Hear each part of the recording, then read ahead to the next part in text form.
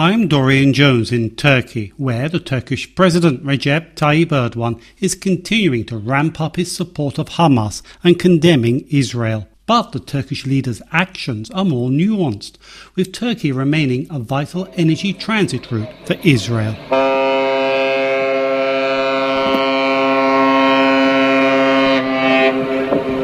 A supertanker leaving the Turkish port of Ceyhan carrying hundreds of thousands of barrels of oil to Israel.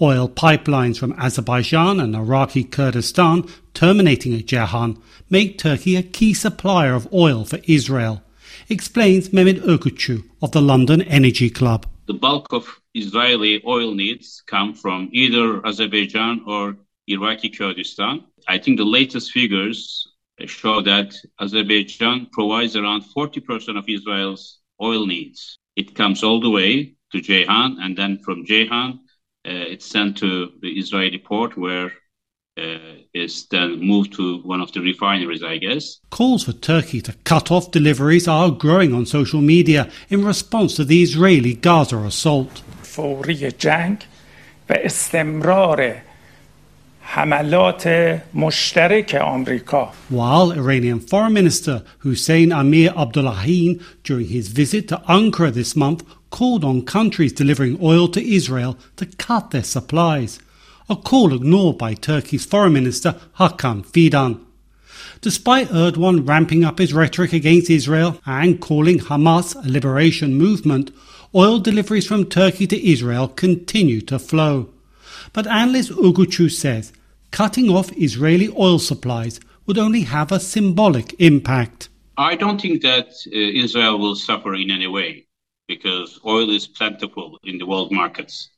They can bring it from Brazil or from Canada or from some of the African countries where they have good relations. Because Israeli consumption, if I'm not mistaken, is around 225,000 barrels per day. That's not a significant amount.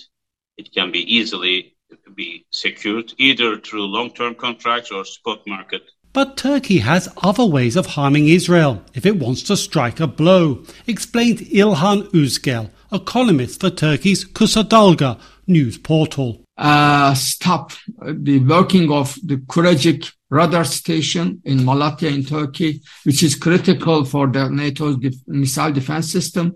Israel also plays a part, and as far as we know, that it also protects the airspace of Israel. Erdogan is continuing with his rhetoric against Israel and describing Hamas as a liberation movement and attacking Israeli Prime Minister Benjamin Netanyahu. But the Turkish leader's actions remain more measured. Erdogan announcing the recall of Turkey's ambassador from Israel for consultations stressed that diplomatic relations with Israel would remain open and that Turkish efforts were continuing to seek the release of hostages held by Hamas.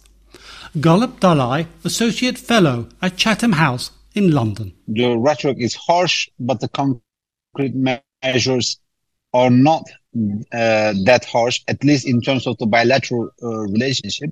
I think one way is the idea that if you burn bridges completely, you might not be able to play the diplomatic role as much as you hope to play. On Monday, Secretary of State Antony Blinken visited Ankara for the first time since the outbreak of the Middle East war. Blinken, in a tacit acknowledgement of Turkey's efforts, said third-party countries are playing a role in securing the release of the hostages. Erdogan is expected to join Arab leaders for a summit in Riyadh to discuss the crisis. But Dalay of Chatham House warns there are limits to Ankara's nuanced approach toward Israel. If Turkey is convinced that actually the diplomatic track is not working, and if other regional countries, not only Turkey, arrives at the same conclusion that Israel is not paying any attention to this diplomatic track or the call for ceasefire, then we might see both at the regional level and Turkey level the countries taking punitive actions.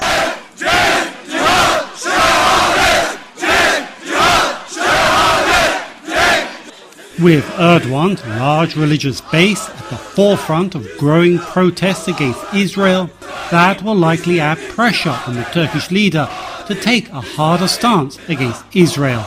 if the violence continues. I'm Dorian Jones in Turkey.